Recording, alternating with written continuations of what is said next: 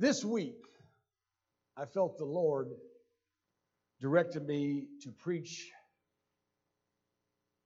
on one of the most important subjects in the Word of God beyond the message of the gospel. The message of the gospel is the death, burial, and resurrection of Jesus Christ. Repentance, baptism in Jesus' name, and receiving the gift of the Holy Ghost. That's the central theme of the Word. But then beyond that, this subject is probably maybe the most important, or at least one of the most important.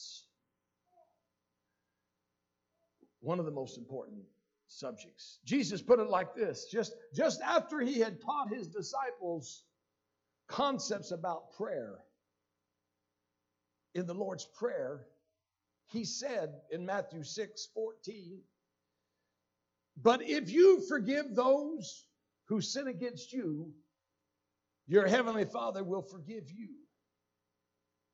But if you refuse to forgive others, your Father will not forgive your sins." The title of my message today is "From Your Hearts, Forgive."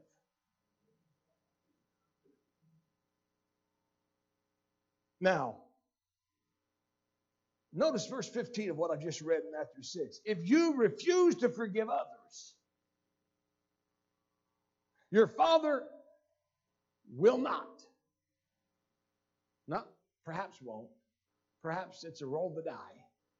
You might get lucky. No. It says, if you refuse to forgive others, he will not forgive your sins. Now that makes forgiveness awfully important. I mean, it makes it right up there. It's vital to your eternal salvation. The enemy of your soul works so hard against forgiveness in your life and in your thinking. We get caught up in our hurts and in the things that others have done and said against us. And we focus on our thoughts and we focus on our feelings. And we develop a list of wrongs that have happened to us. And sometimes that list continues to grow and names get added to it. And sometimes we wear that list like a badge of honor. And all the while, forgiveness has gone out the window. You see, I really believe it's a trick of the devil to get us to put forgiveness of others on hold. It's the work of the enemy to get you to think that you can avoid forgiving someone that has wronged you. Now, this message, from your heart, forgive. I've preached it 7 previous times at this church. In 23 years, I've preached it 7 times before. Early in my ministry here, I made up my mind that every few years I would come back and preach this message because it's so important. Your eternal life hangs on it. Because you can't go to heaven with sin in your heart. If you don't have the forgiveness of Jesus, you're not going to heaven. It's plain and simple. And Jesus said, if you don't forgive, you don't get forgiveness. Now, I've worked on this message. I don't think I'm just, punting. I've worked on this. I spent as much time yesterday going over this message and working on it, and as I did if I was preparing a new one, a brand new one, fresh one, just from the ground up. And quite frankly, this message has grown so much with so much material that when I got done yesterday, I looked at this and I said, there's 10 pages of notes here. And not 10 pages of fluff, 10 pages of solid material that takes a while I knew I had a good hour. Good job, Thomas. Kudos for you. So what I did is I cut it in half. And that's why it says, if you see underneath forgive, it says part 1. Part 2 is next week.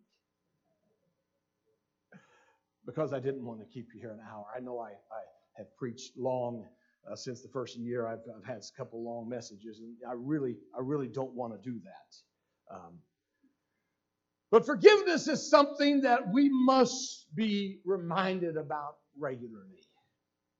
It must be kept foremost in our thinking and in our relationships. Oh, because it's so easy to hold grudges. It's so easy to keep score. It's easy to hold someone else's feet to the fire.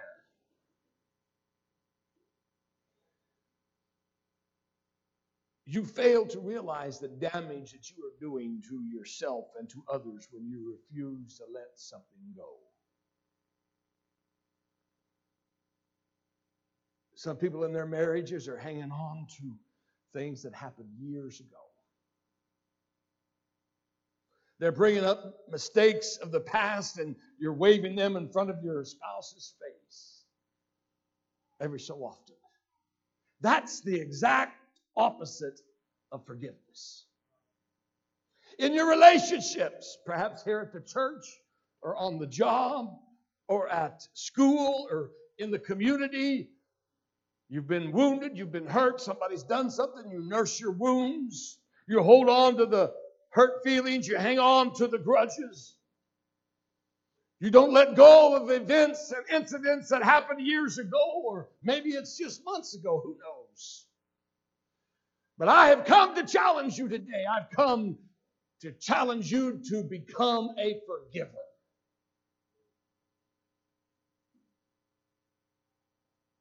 Understand something. You will never be called upon to be more like Christ than when you forgive. Now you think about that for just a moment, because we sing to be like Jesus, to be like Jesus. We talk about being like Christ. We talk about walking with Him. We talk about having the mind of Christ. I'm telling you that forgiving people is the most important thing you can do to become like Christ. You'll never be called upon to be more like Christ than when you say, I forgive.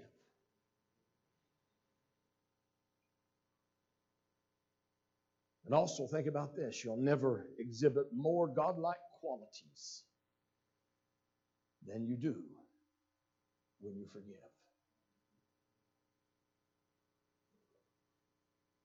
You'll never exhibit Christ to someone else in a greater way than you will through forgiveness.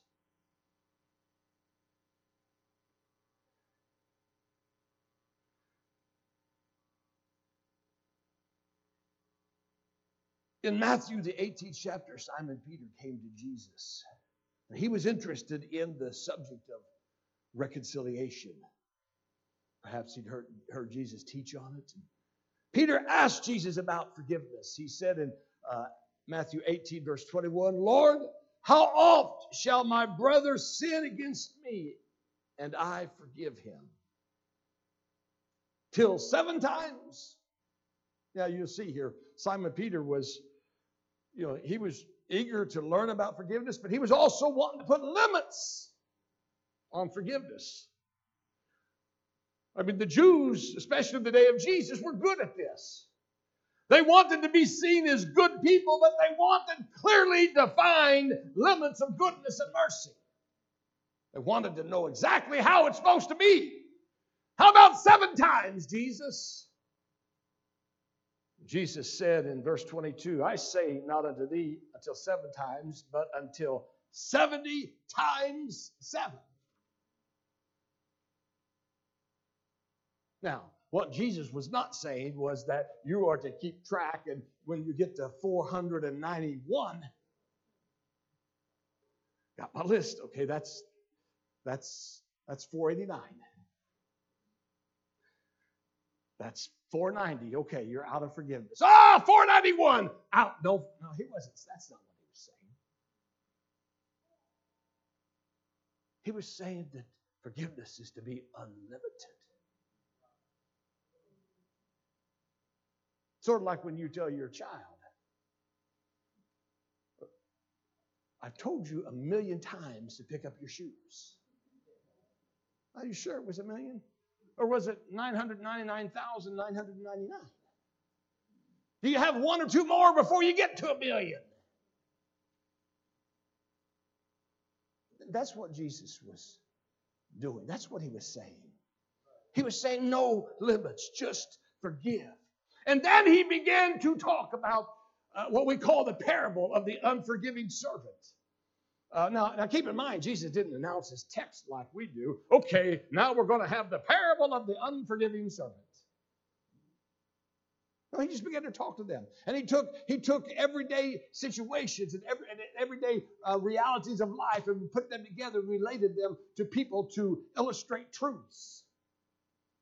And he told them, he began this parable. He said, the kingdom of heaven is like unto a certain king, which would take account of his servants. And when he began to reckon, one was brought to him which owed him 10,000 talents.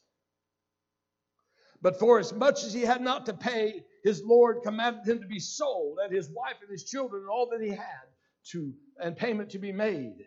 And the servant therefore fell down and worshipped him, and saying, Lord, have patience on me, and I will pay thee all. And the Lord of the servant was moved with compassion, and loosed him, and forgave him the debt. And he owed his master 10,000 talents, and he begged for forgiveness, and he got it. But verse 28 says, the same servant went out and found one of his fellow servants, which owed him 100 pence. And he laid hands on him, and he took him by the throat, saying, pay me that thou owest. And his fellow servant fell down at his feet and besought him, saying, have patience with me, and I'll pay thee all. Doesn't this sound familiar? I mean, this servant, the one that was that had the money owed to him, now had just done the same thing to his master, and now his fellow servant's fallen down and asking for the same mercy. Verse 30, but he would not. And he went and cast him into prison, into debtor's prison, back at those times, and even in up until 15, 16, 1700, if you didn't pay your debts, you actually went to jail. Kind of counterproductive, isn't it? Well, you can't pay, so we're going to put you in prison. And he cast him in prison, had him arrested and put in prison until he should pay the debt. And when his fellow servants, verse 31, saw what was done, they were very sorry and came and told their Lord all that was done. But his Lord, after he had called him, said unto him, he called him in and said, O thou wicked servant, I forgave thee all that debt, because thou desirest me. Shouldest not thou also have compassion on thy fellow servant, even as I had pity on thee? And the Lord was wroth, and delivered him to the tormentors, till he should pay all that was due him.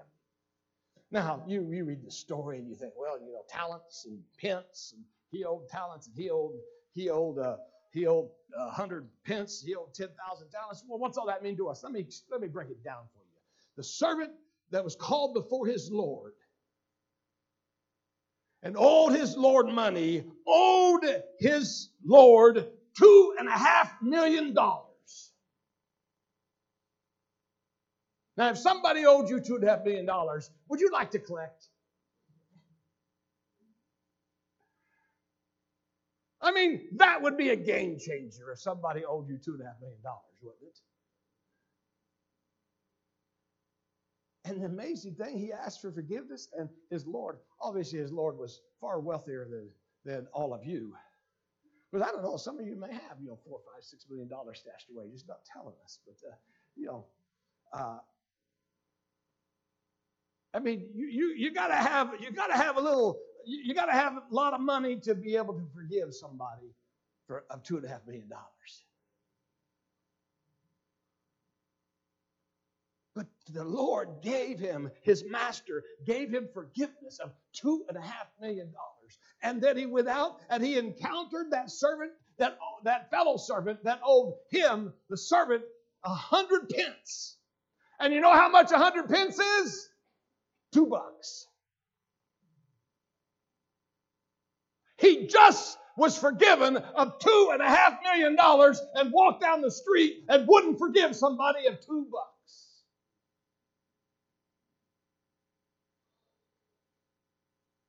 And this is Jesus speaking here.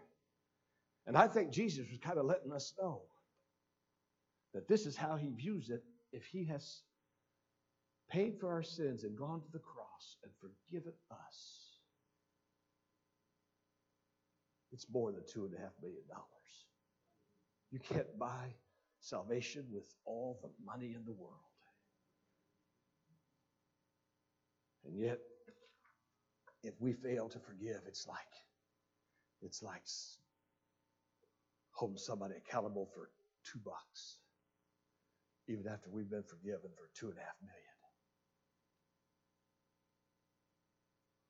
I mean, $2. You throw that away on a regular basis.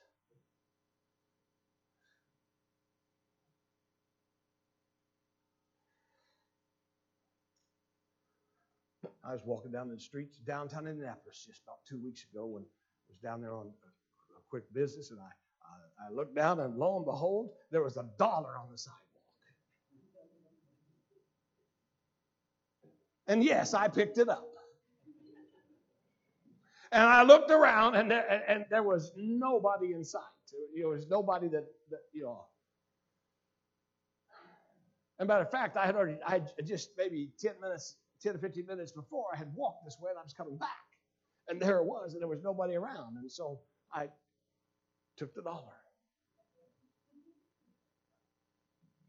Now, I didn't go out and buy a new house or a new car or something because I found $1. But and I'm sure the person that lost that $1 didn't. I mean, they probably wouldn't have walked back a block or two to get the $1 if they'd known they dropped it. It's just $1. You see, the unforgiving spirit that sets into a heart actually does the most damage to the one who harbors it, the one who fails to forgive. Because you see, when you refuse to forgive, you have to deal with the bitterness that sets in afterward. Your emotions will be the ones on the roller coaster. When you see that person, when you get in that situation, when you go there again, you'll feel the pulse increase, the blood pressure perhaps rise. You'll be uneasy. I've seen situations where in my life I was resentful or harboring something with somebody. They didn't even know I was upset. They didn't even know, and they were happy-go-lucky. It was all well and good, and here I was all stewing about it.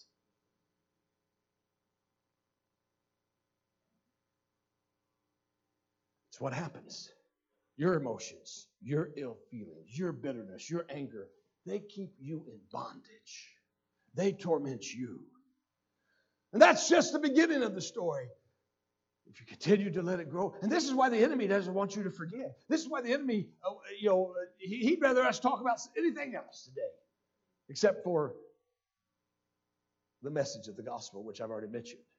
He'd rather talk about anything else because he doesn't want you to forgive. Because you know what? If you have an unforgiving spirit, there'll come a time, it won't be very long, you won't be able to pray. You won't be able to feel close to God. You'll be emotionally tormented. You'll be bound spiritually. Notice what Jesus said as he concluded the parable of the unforgiving servant. Matthew 18:35. So likewise.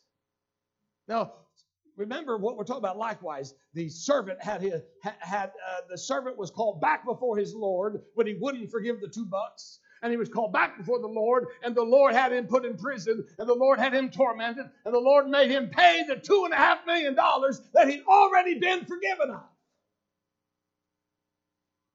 So likewise shall my heavenly Father do also unto you, if ye from your hearts Forgive not everyone his brother their trespasses.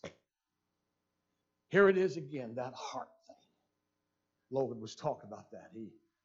That heart thing that we've been talking about. We've got to look at our hearts. We've got to forgive from our hearts.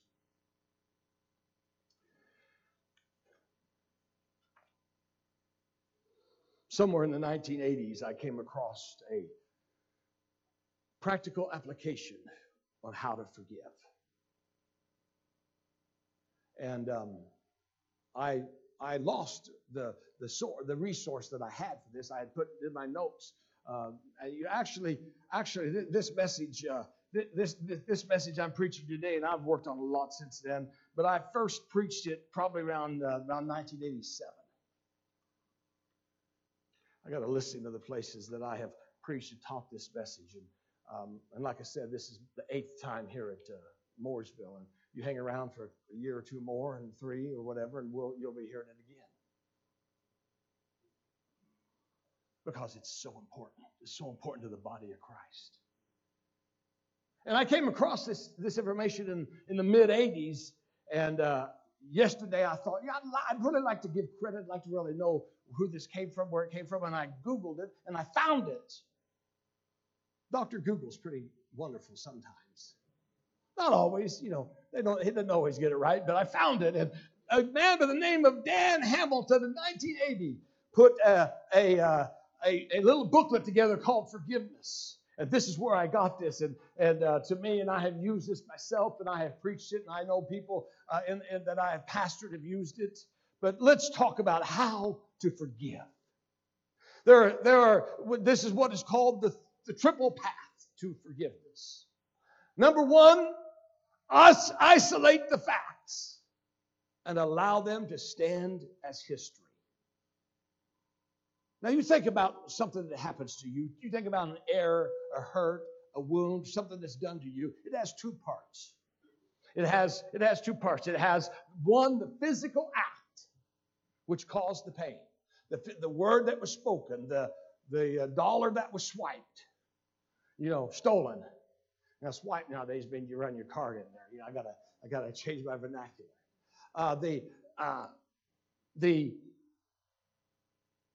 The action that caused the pain, that's the first aspect. And then the second part is the physical, emotional, spiritual, and judicial responses to that act.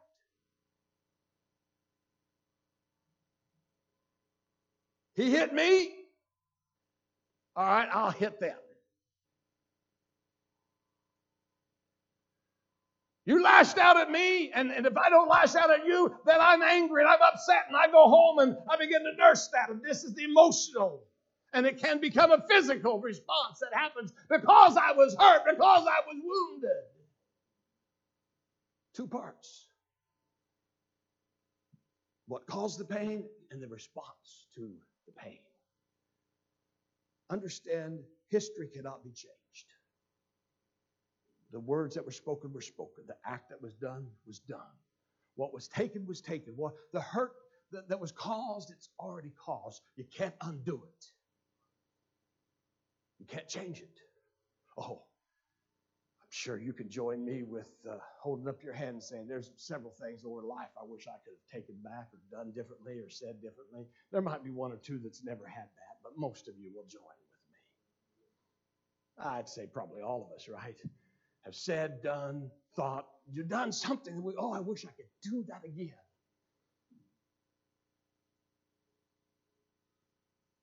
But you, as a person that wants to forgive, you have to isolate the facts, and you have to allow it to stand as history.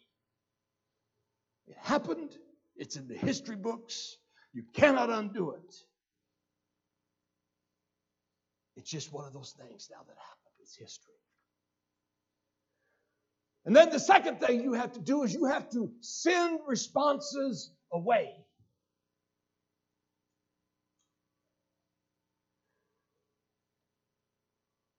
In a book entitled Grace is Not a Blue-Eyed Blonde, I bring you this quote. When you deal intimately with human beings, you wonder at times if forgiveness is not as rare as hen's teeth. People bury the hatchets, but carefully tuck away the map, which tells where their hidden weapon lies. We put our cold resentments in storage and pull the switch then to let them thaw out again. Our grudges are taken out to the lake to drown them, yes, even the lake of prayer, and then we end up giving them swimming lessons. How often have we torn up the canceled note but hang on to the wastebasket that holds the pieces? This is not to say that human forgiveness does not occur, only that it is rare, and that much that passes for forgiveness is not so at all. We cannot change history, but we can change our response to it. What do? We pretend it didn't happen? No, we don't pretend it didn't happen. Act like it's not there? No, we don't act like it's not there. You can't do that. But you take those responses and you take those feelings and you take those hurts and you send them away. You begin to work on canceling them. And that's what the definition of forgiveness actually is. It means to send away, to cancel. And so when you've been wounded, when you've been hurt, you recognize, I'm going to let this stand as history, but I am now going to send my responses away. I'm going to refuse to dwell on the thought of revenge. I will not hold a grudge. I will let it go. Ephesians chapter 4, verse 32. Notice this. Let all bitterness, wrath, anger, and clamor and evil speaking, all of those. Look at I studied these verses. I looked at that. I thought, wow, this powerfully illustrates what I'm teaching right now. Let all bitterness, wrath, anger, clamor, and evil speaking. These are the things that exist when somebody gets hurt. These are the things that exist when somebody gets wounded. With all malice. What's it say? Be put away from you. Be put away. And the next verse, be ye kind one to another, tenderhearted, forgiving one another, even as Christ, for God's sake, has forgiven you. Put away. Remove each one by one, each response by prayer, by talking to God. You send it away. You ask God to remove the negative feelings. Talk about the anger. Talk about the malice. Talk about the resentment. Talk about the hurt. Talk to God about it.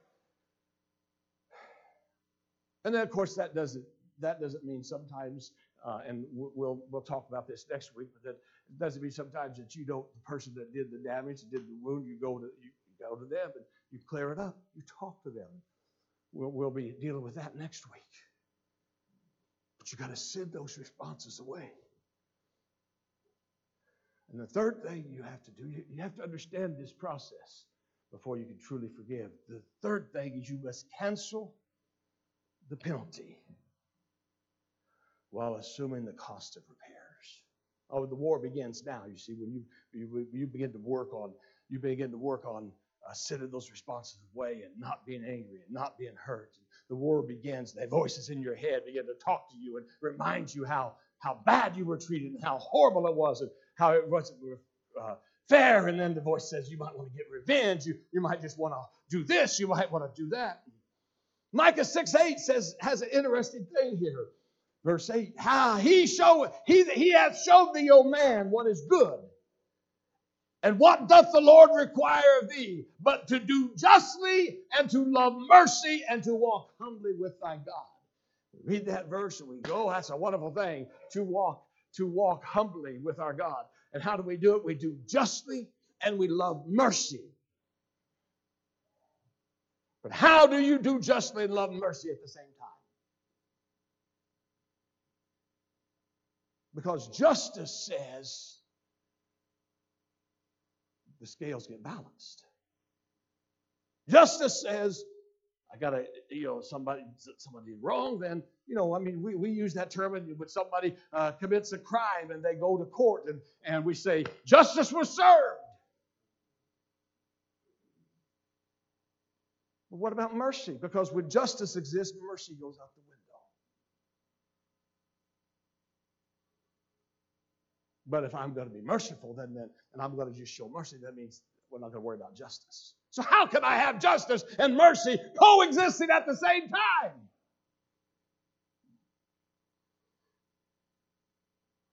You see, in forgiveness, you are setting someone free in mercy. And you are assuming the cost of repairs. You see, you can cancel the penalty, but you cannot cancel the price.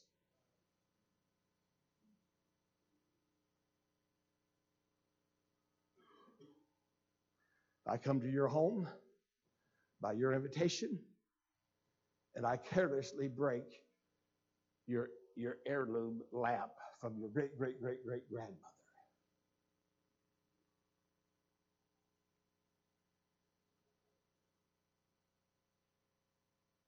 You can say, I'm going to forgive you. But you say, forgive me, does not have the pieces of the lamp jump back together and pop back up on the shelf.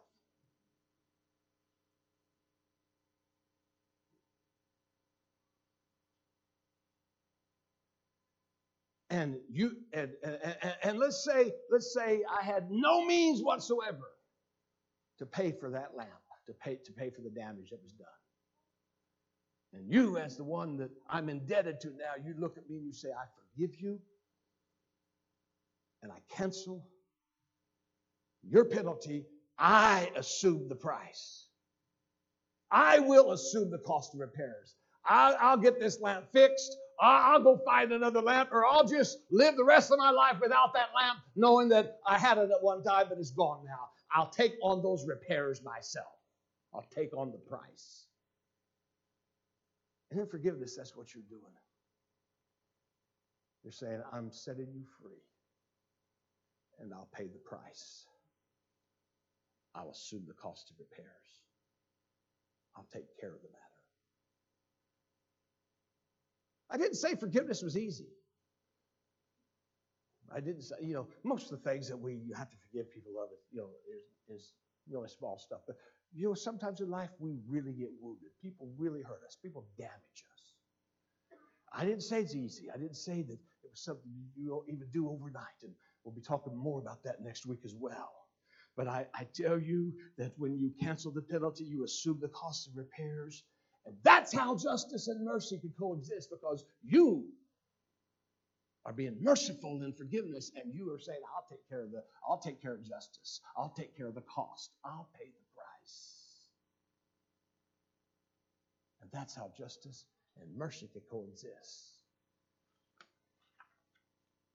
When you forgive, you're releasing that person from the damage that they have done to you, the hurt feelings, the bruised reputation, the pain and suffering that they have caused you.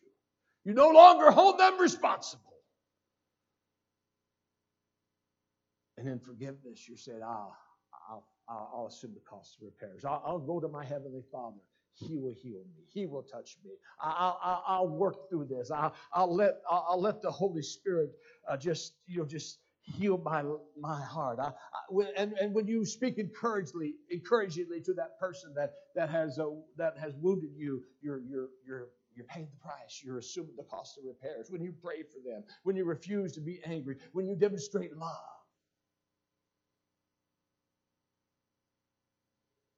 When you let the Holy Ghost heal you and you move past the situation, that's how you're assuming the cost of repairs. And isn't this exactly what Jesus Christ has done for you? Consider it with me for a moment. He first loved us. This is how He forgave us. He first loved us.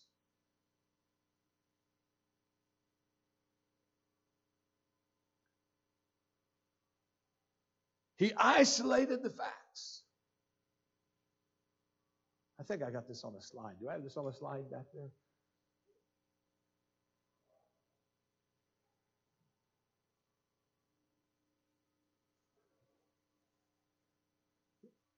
There should be one at the very last slide. This is how Jesus forgave you.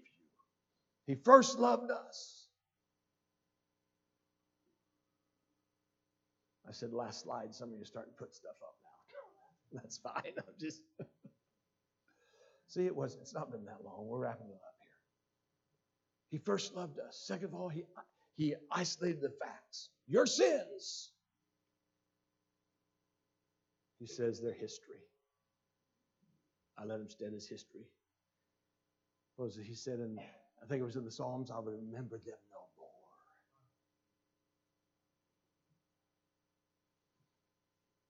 The third thing he did, he sent responses away. He sent his judgment away.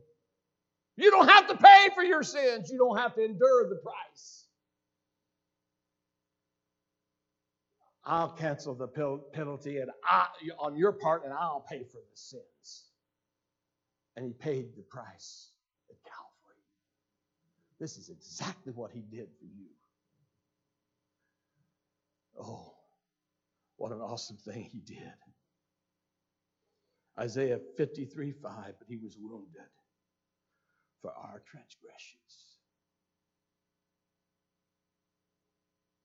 Our transgressions. Not their transgressions. Not somebody else's transgressions. Stand with me now. He was wounded for our transgressions. He was bruised for our iniquities. The chastisement of our peace was upon him. And by his stripes we are healed. Life is too short to be caught up in unforgiveness. Life is too short to be caught up and be bound by the unforgiving spirit that Jesus talked about. Sometimes the person that wronged you may not ask for forgiveness. That's okay. Go ahead and forgive him anyhow. Just forgive him. Just move on. Don't carry the excess baggage through life. I'm not saying it's easy. I'm not saying it's not a struggle. I'm just saying make up your mind by the grace of God that I'm going to forgive. Because I'm bringing this slide we saw earlier back. I said this was the last slide. I got this. I was mistaken. I'm bringing this last slide to you. You'll never be called upon to be more like Christ than when you forgive.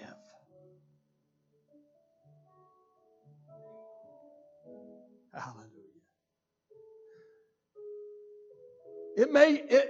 It may take a lifetime to work on some things, and I got more to talk about that next week too. When I split this into two messages, it may take a while. I understand that. I understand that. Jesus understands that. But what's important for today? One thing. The next step. The next step. Wherever you're at, whatever you do. In this area of forgiveness, what's important for you to consider today? The next step that you need to take in forgiveness. You say, well, I want to get way down there. Don't worry about way down there. Just take that next step today. Whatever it is. And Jesus will honor that, and He will bless you, and He will help you. And then one day you'll wake up and you'll be way down there. Let's come around the front today and let's talk about forgiveness to God. Let's open our ask Jesus, is there anybody I need to forgive? And I hope that nobody has anything that needs to be forgiven, but I suspect that's not true. And let's talk to Jesus just for a few moments and let's spend some time. He has forgiven us. We're going to sing about the cross and what a wonderful place the cross was. It was a horrible place, but it was wonderful for our salvation standpoint. And because of the cross, we have the opportunity to be forgiven and to forgive others. Let's talk to the Lord as they lead us in worship now.